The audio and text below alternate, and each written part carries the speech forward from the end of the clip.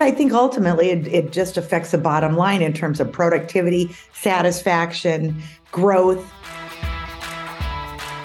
Welcome to the Joy Powered Workspace podcast, where we help HR and business leaders embrace joy in the workplace. I'm Susan White, owner of Susan Tinder White Consulting, an HR consulting practice. Joining me is my co-host and dear friend, Jody Curtis, owner of Purple Inc., an organization that I'm an executive collaborator with. Today's episode is focused on loneliness at work. According to a 2023 Glassdoor economic research survey of over 2,000 people, over half of employees feel lonely all or most of the time at work. It seems to be those with less work experience are experiencing more loneliness. Those with 6 to 10 years in the workplace, 47% of them describe themselves as feeling lonely. But those with 11 or more years of service, only 15% of them say they're lonely at work. So there is a dramatic drop-off the longer you are at an organization. Maybe it's giving you more time to make friends, to feel more at home, but certainly you're going to lose employees likely in the first few years of employment if they don't actually connect with others. Right. Loneliness at work has increased 11% since January of 2022. This Glassdoor study reported that when evaluating job satisfaction, feeling socially connected to colleagues is critically important to workers. In fact, 89% believe feeling a sense of belonging within their company is vital to their overall workplace happiness. And 49% say a good social life at work has a significant impact on their overall job satisfaction and mental health. To learn more about loneliness at work, we've invited a guest, Jan Freed, PhD. After 30 years of college teaching, Jan left a tenured full professor and endowed chair position to practice what she was teaching. Jan has a recurring column in Training Magazine, both online and in print. Jan's latest book came out in January 2023, entitled Breadcrumb Legacy: How Great Leaders Live a Life Worth Remembering. Welcome, Jan. We're very glad you're here. Well, thank you very much. I'm honored. So, Jan, why are we hearing so much about loneliness at work right now? You know, the research I've done is loneliness was an epidemic before the pandemic. And so, as workplaces are trying to come back together, the pandemic forced people into social isolation. But people were lonely even before that. So I think it's just a number of things. Social media gets a lot of credit for isolating people, sitting on our mechanisms, our machines. But that forced isolation and, people at home and just a whole idea of COVID and people losing people. I don't want to say my father died of COVID, but it definitely affected his length of life. So I'm so sorry. I think those are kind of the primary things right now. No, that makes good sense. Why are people feeling lonely, especially at work? There's a lot of discussion, debate, research now about remote workers. And what's interesting, and I've done a lot of work in this area, is that, like right now, even in my town of, or my city of Des Moines, Iowa, several of the big insurance companies are requiring people to go back to work at least 3 days a week. And many of them say that they can choose the days that they want to come back. I think that's very reasonable. I personally, as a person who taught business management and leadership for 30 years, I think that, the culture and you learn so much from being around others. So I personally am kind of definitely an advocate for hybrid workplaces. But workers got used to autonomy, flexibility. And I'm amazed at the young people who say I was just speaking with someone the other day. Now she's in her mid 30s, but she said, I want to look for a new job, but I want it to be remote. And I just never heard anyone be that direct about it. So I think that's why, workers getting back, because actually she said, well, I work for right now I'm a hybrid, but I'd rather be remote because when I go to work, I never know who's there. There may not be anybody there because the day I pick, they're not. So I think there's just a lot of confusion around us. And so I think employees are hesitant to give up the control that I think they felt during COVID. Right. It seems to me that people who work hybrid or want to work just alone, from home, I would think their loneliness would be higher because they're not engaging with, strangers or making friends at work. But are you finding that that's not so true? People who are in workplaces with people that they don't know and love, they're feeling the loneliness. Do you have a point of view on that? I think, if you're lonely at work, you're lonely at home. And it just follows you is what I think. And I think when people are at home, you hear a lot of, well, I can get a lot of things done. So I can, I can be at work, but I can also get the laundry done and I can, have something in the oven for dinner. I think people are really multitasking and forgetting that it's easy to kind of forget you're lonely. And again, I like to emphasize that there's a difference between being alone and feeling lonely. I guess I would go back to, there's research that says people don't have like 5 good friends to count on. Like, some people don't have a person who in emergency they could call. So this whole idea of that's when you're really lonely, that you feel like you don't have a support group. There's no one you can count on. There's no one you can confide in. You're really lonely. So the fact of relationships, which I have a chapter in my Breadcrumb Legacy book on, relationships and loneliness go hand in hand. I don't know if you've heard of the recent book, The Good Life by Robert Waldinger on the Harvard longitudinal study. And after 80 years or more of studying people, what really makes people happy, it's relationships. It's not quantity, but it's the quality of relationships. And do people have he calls it social fitness. We have to work at being fit socially. That because people die, they move, they retire, especially in the workplace. So you have to constantly be thinking about cultivating new friends. And most people don't think like that. Right. Mm-hmm. No, I think that's a really excellent point. I'm going to check that book out.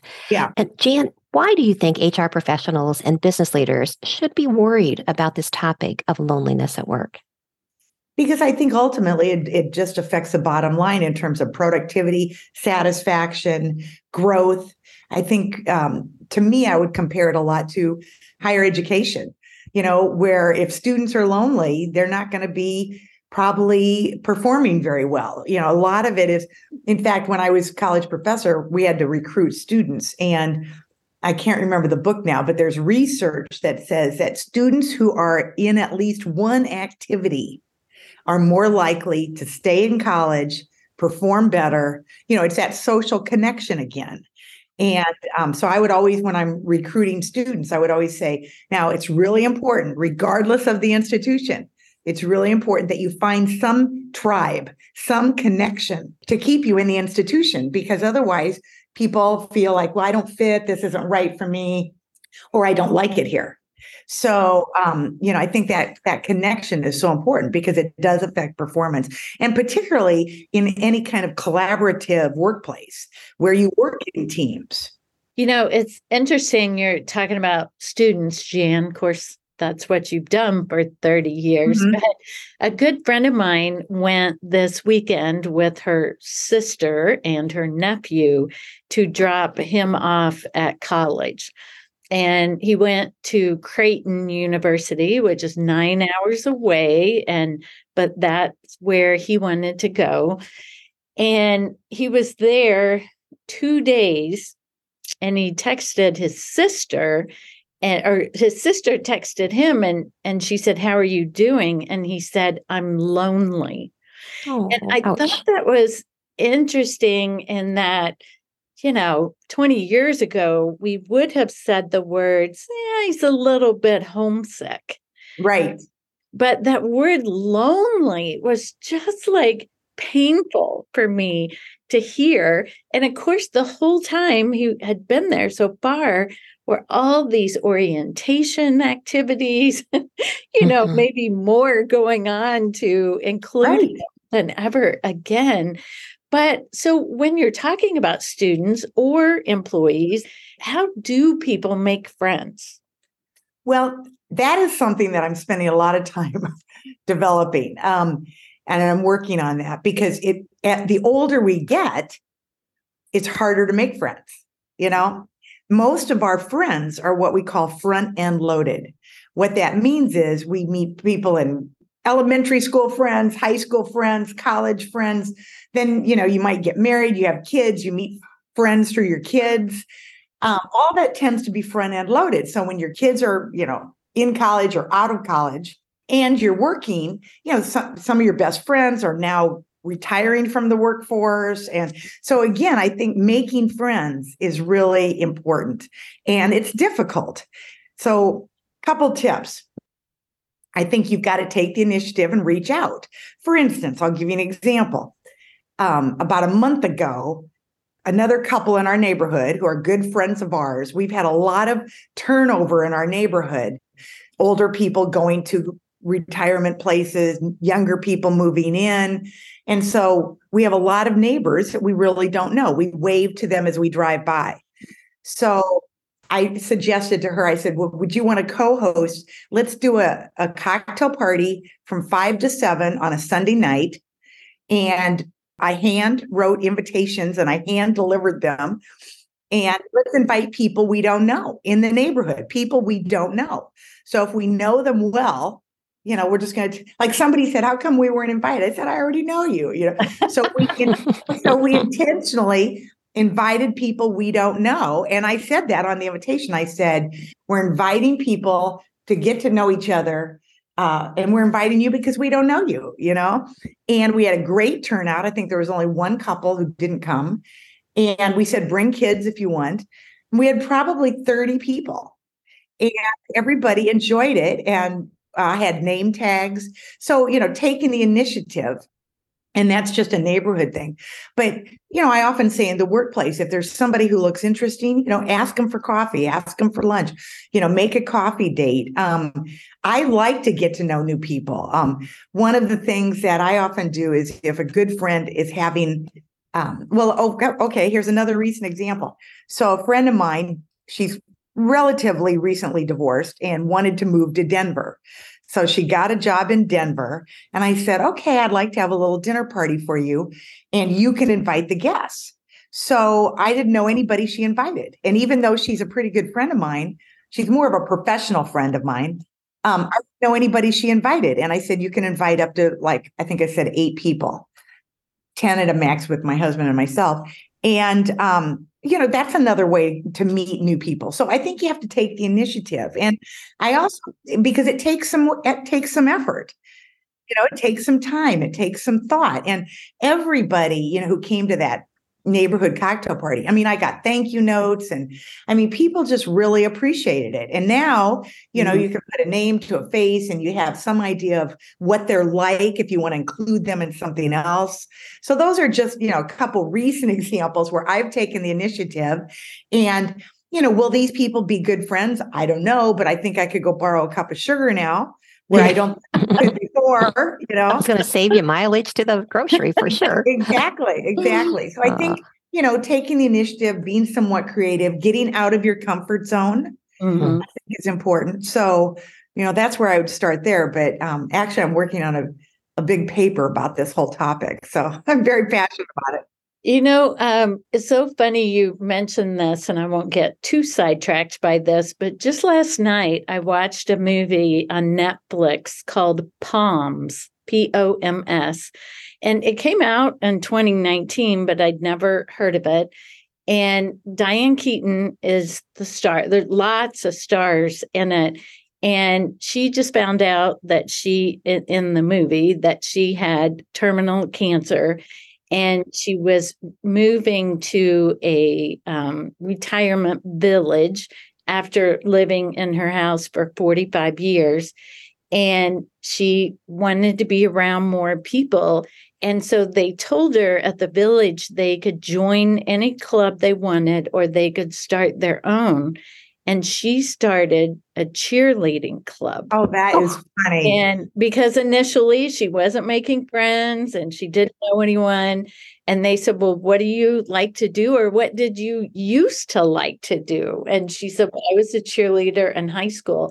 And then all of these women who turns out were lonely or looking for something in their lives join. And it is funny, but it is it is so real, I think. Yes. Maybe not cheerleading, but Yeah. Well, no, I think did you say that was on Netflix? yes. Okay, I'm going to look that up. That's great because I was a cheerleader. Yeah, I was too. Yeah. I was a grade school cheerleader. Yeah, we didn't have them in grade school, but in high school and college, both. So anyway, I'll look that up for sure because a good friend of mine we always talk about cheerleading. She was a cheerleader. Oh. But you reminded me of an example that I talk in my book. And the chapter title is called Who Will Help You Move the Couch? And it's a story about my husband because he had asked me to move the couch or we were doing some painting, I think. And, he said, well, let's go move the couch. And I said, well, yeah, we need to move the couch, but can't you call a friend to move a couch? And he goes, no, who would I call? I don't want to bother. That's a man thing. I don't want to bother someone. I said, well, you need more friends. And he didn't get offended because I said to him, if you weren't here, I could call somebody to help me move the couch. Yeah. He didn't get offended. He kind of said, well, what should I do? So I said to him, well, you love to read, start a men's book group. And I said, don't invite all your best friends because you already know them. Invite a couple who you really enjoy, and then have them invite a couple, and then have them invite a couple and set a limit. But really try to emphasize you want to pick people who enjoy reading. And it has been very successful. He never wants to miss it. He's so proud that he started it. People now want in it. And it's been so now if we had to move a couch, he would have plenty of men to call. And again, that idea came to me just out of my research that, you've got to take the initiative, you've got to get out of your comfort zone, and you've got to be aware that making friends takes some effort. I think one of the things this movie sort of brought to light too was because I think there's a lot of people who would say like, well, I'm not an initiator or I don't want to start something. But it was not only that she started the club, but the women who were so thrilled to have been invited, right? Yes. It made a difference on all sides. So. Yes. And I think that same thing is true in my husband's book group. Yeah. Because they were selected and they were invited, they really want to stay in. And so that's interesting. Yeah, that's good. That's very special. So, Jan, I know that you use a term called breadcrumb legacy. Tell us a little bit about what does that mean and how does it relate to trying to make sure you're not lonely at work? My previous book, that came out in 2013, published by Association for Training and Development. And that was titled Leading with Wisdom, Sage Advice from 100 Experts. And one of the themes, every chapter is a theme after interviewing all these people. And I really did interview some of the biggies, Warren Bennis, Margaret Wheatley, Marshall Goldsmith, Parker Palmer. It was exciting. And one of the themes that emerged that became a chapter was called Leaders Live Their Legacy. So I was asked to do some speaking on that book, some workshops on that book. And I would ask people, when do we leave our legacy? And people would say, well, when we leave, when we die, when we leave the earth, I'd say that's true. When we leave a career, we retire, I'd say that's true. I'd say, but what about when I leave this workshop? I leave this speaking engagement. What about you leave a meeting? We are leaving our legacy all the time. And recently I gave a workshop and a man said to me, because I say, if you think about your breadcrumb legacy daily, then it can be your true north. It can be your guiding light. It can be your moral compass. And this man in a workshop said, well, don't you think it's self-centered to be thinking about the legacy you're leaving every day? And I said, well, let's replace the word legacy with impact or influence. Mm-hmm. I said, do you think it's self-centered to be thinking about the impact you're having on others on a daily basis? Because your impact is not necessarily always positive. If you're not thinking about it and you're not intentional, your impact could be negative. And then that negativity feeds into the workplace as what we call toxic leadership or the dark side of leadership. I don't think most people I also do a workshop on why good leaders go bad. But I don't think most people wake up in the morning and say, I think today I'm going to be a bad leader.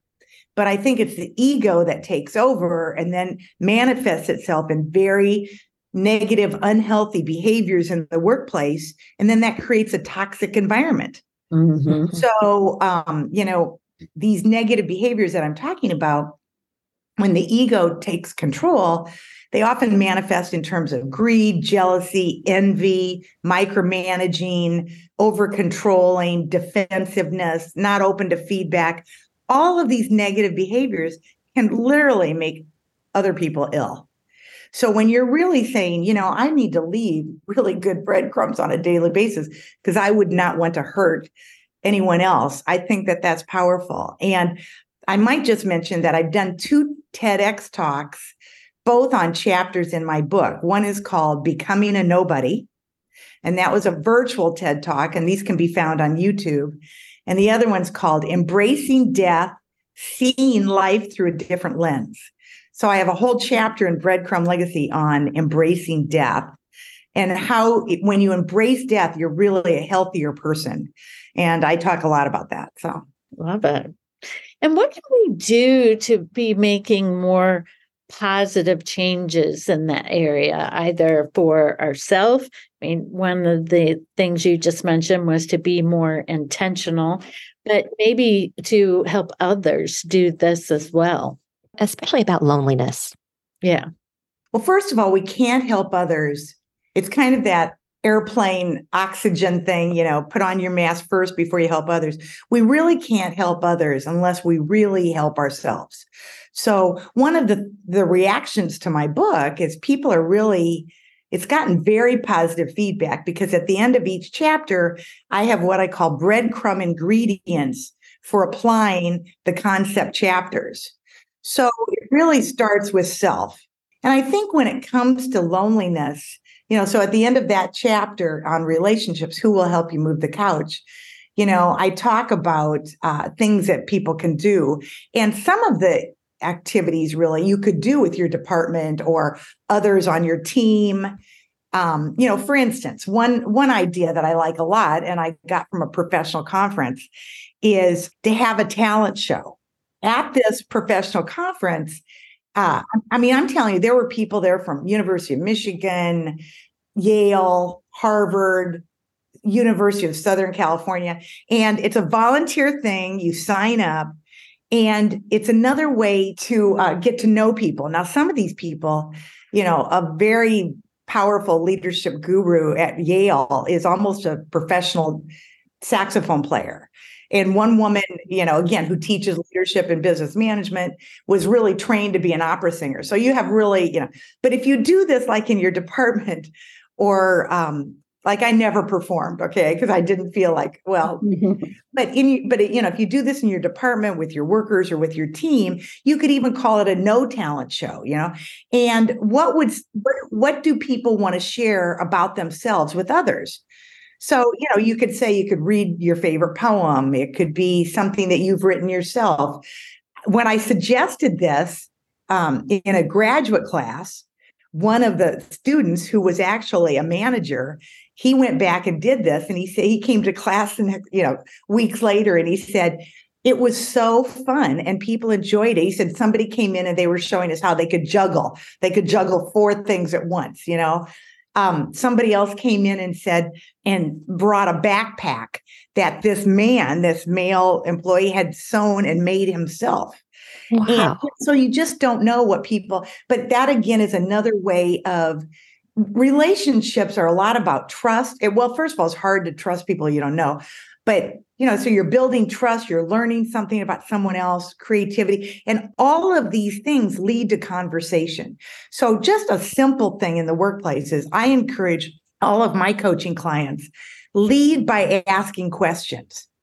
Lead by asking questions because you build community. So instead of saying, how was your weekend? Okay. No, what was the most enjoyable thing you did last weekend? What are you looking forward to doing this weekend? Because that leads to a conversation. Someone could say, oh, it's my daughter's 10th birthday. Oh, great. What are you going to do? Any special plans? So ask open-ended questions, and then that will lead to conversation, and that then helps build community.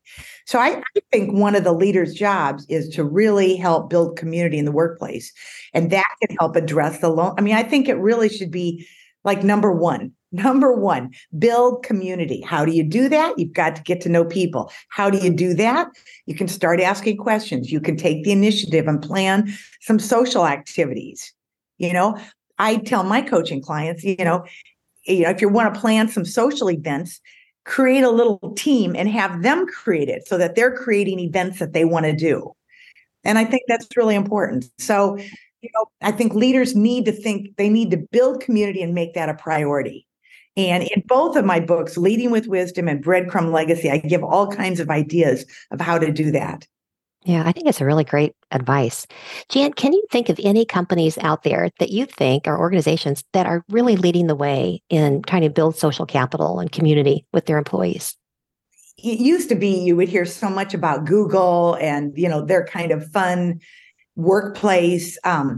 My son is dating a woman now who works at Google, and she says it's not so fun like that anymore. Because I think it's gotten so big, and So in terms of, name recognition, I'm not exactly sure. I keep beating this drum because I don't think enough of them are like that. Yeah, no, I think it's an important message. I want to highlight one kind of local company. It's an international company, but it's called Vermeer Manufacturing, and they make farm equipment. And they really do pay attention to building community. And one example I like to use for them is they really stay in touch with people who have retired, and they invite them to town hall meetings, and they want to keep them in the loop so that they know what's going on at the company, because they know that they're ambassadors out into the community. So, too many companies, this is another topic that I'm passionate about. Too many companies just encourage people to leave early, early retirement packages. And they don't try to do anything about really making those people feel good, feel honored, feel respected, and they don't try to capture the knowledge. So I call it lost knowledge. Wisdom is walking out the door. Mm-hmm. And so that's another topic that I'm very passionate about. And Jan, do you know of any other tools or resources that organizations are using or that we could encourage organizations to use? I just think organizations need to allocate some financial resources to encourage the leaders to build community. Okay. Now, it doesn't have to take a lot of money. My husband's firm is an example where quarterly they have social outings. It's planned by a small group of employees. And, they're simple, like bowling. Okay. And bowling and pizza. And again, you don't have to have talent. You don't have to be great. You can be, you can have fun bowling and hardly score at all. Okay.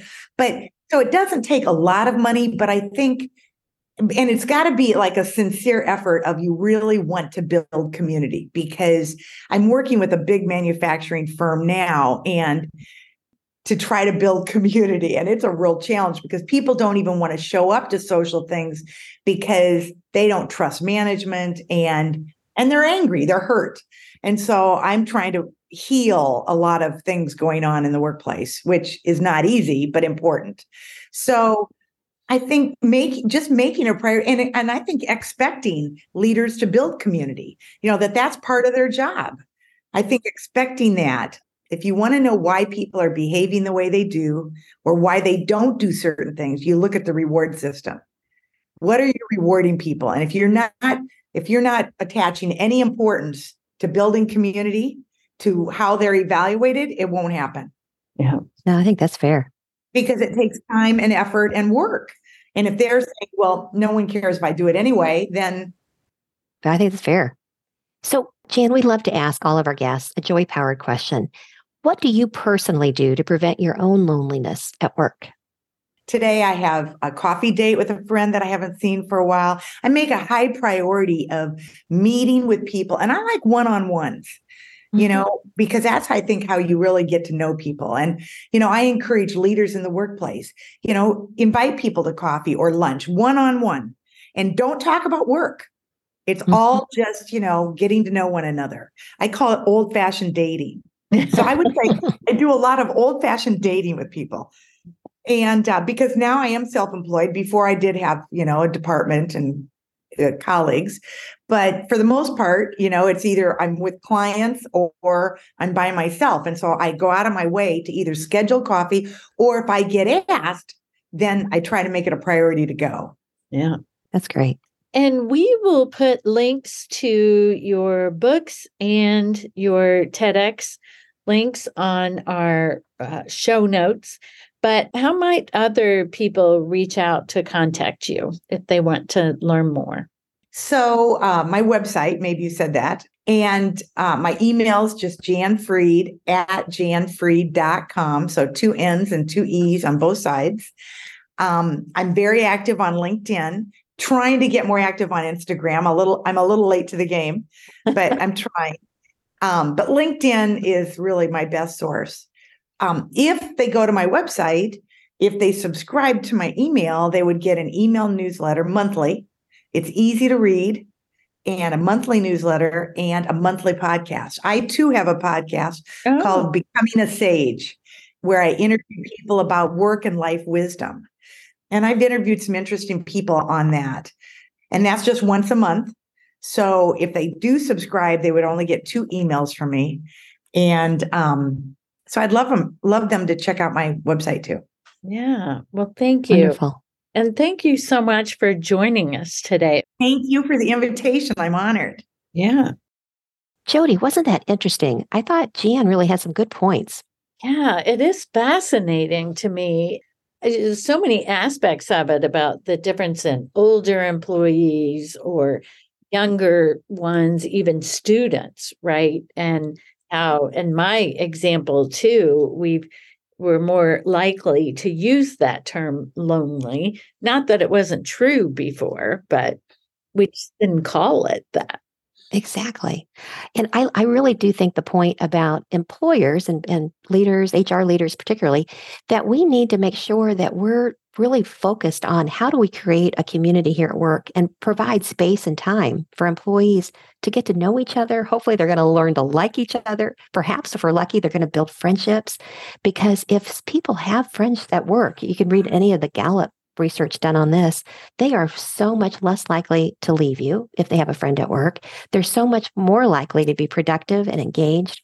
I just think this is an important topic. And Jan's point, you got to hold your leaders accountable for making it a priority, creating a sense of community. So I thought it was really insightful and I certainly enjoyed it.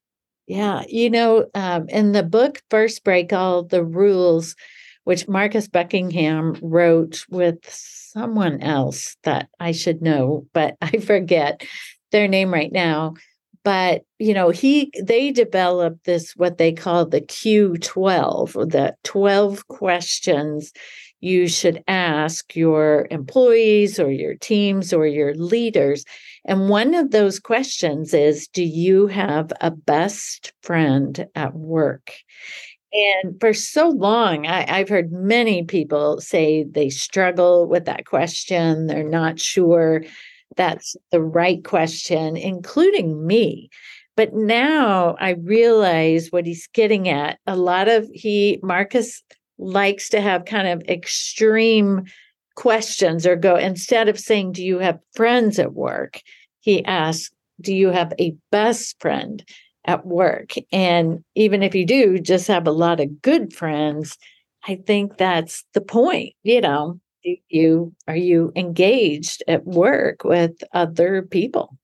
I think it's such a smart question. I look back on my career, and even when I've done some really difficult things, I think work-wise, when I had a really good friend that I was working on it with, honestly, it was just so much more joyful and so much easier to do. So I think it's an important message, and I hope that our listeners, they've got the interest as well in trying to figure out how do we help our employees make friends at work. Right. Let's get them less lonely. I just love it. Susan, we have a listener question today. In a recent episode, we mentioned that concerted activity protected by employees, such as complaining about your boss on the job or other things, is there any protection for managers or supervisors for the same types of activities? Are they discussing pay or concerns to their boss, etc.? Yeah, I thought it was a good question. Neither Jody nor I are lawyers, so we're going to share with you our HR knowledge on this.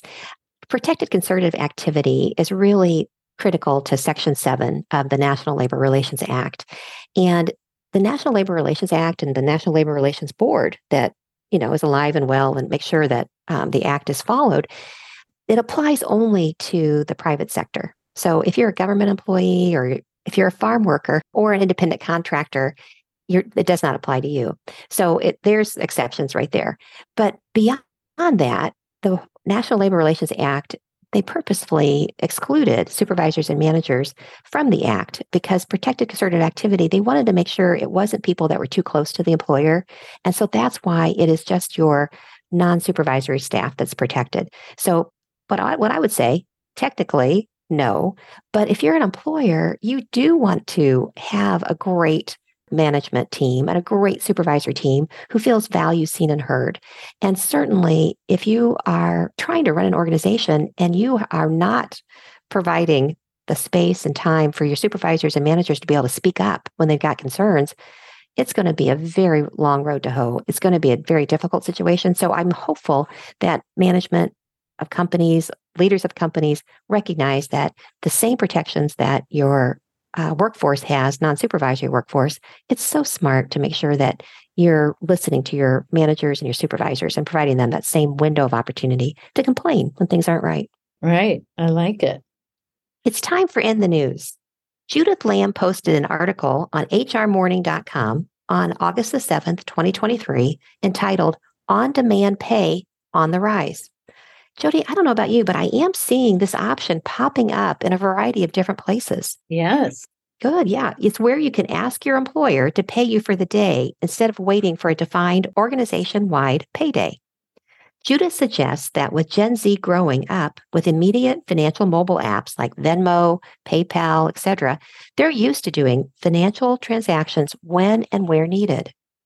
She cites a survey, which is the State of Gen Z 2021 to 2022 by the Center of Generational Kinetics, where 61% of Gen Zers said they would like the option for daily pay. Wow. Isn't that crazy? I think about, living for payday, which there's been many times I've been living to that next payday. Right. The thought that if you wanted to be able to go to your employer and say, hey, I want to get paid for today or for the last 2 days if I needed to. Right. Very, very different. Judith suggests that giving our employees the flexibility and control of when they are paid, as well as reducing the stress of workers waiting for that payday, could really make this a good recruiting and retention offering. I do think it's worth us as business leaders and HR professionals to see if our staff want or need this option, or if it makes sense for our organization. Early in my career, I worked in an organization where we could do pay advances up to a maximum of, I think, 3 times a year per employee. I remember that too. Yeah. Yeah. But what we ended up doing, we eventually did away with it because it was too costly for us to do these off-cycle pay cuts. But I'm thinking maybe we ought to rethink it now because it could be a competitive advantage. And with technology being so much better now, the ability to transfer money to an employee is a couple of keystrokes as opposed to what it used to be in the back in the day. Right. So I think it's worth thinking about.